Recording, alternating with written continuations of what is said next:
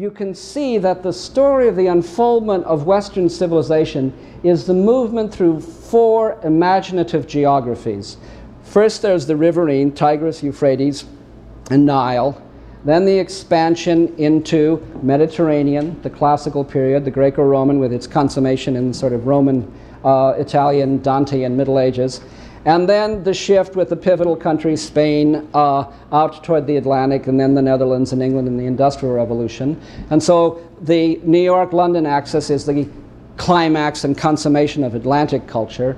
And then the Pacific and the aerospace culture of Pacific Aerospace Basin and the aircraft industries, and the first linkage through Thanatos and war with the United States and Japan in 1945, and then the economic relationship of the emergence of the shift, say, from the Protestant ethic in the spirit of capitalism in the old world to Zen in the spirit of cybernetics and the new world that is California and Japan, Apple computers, Zen monasteries, and all of that.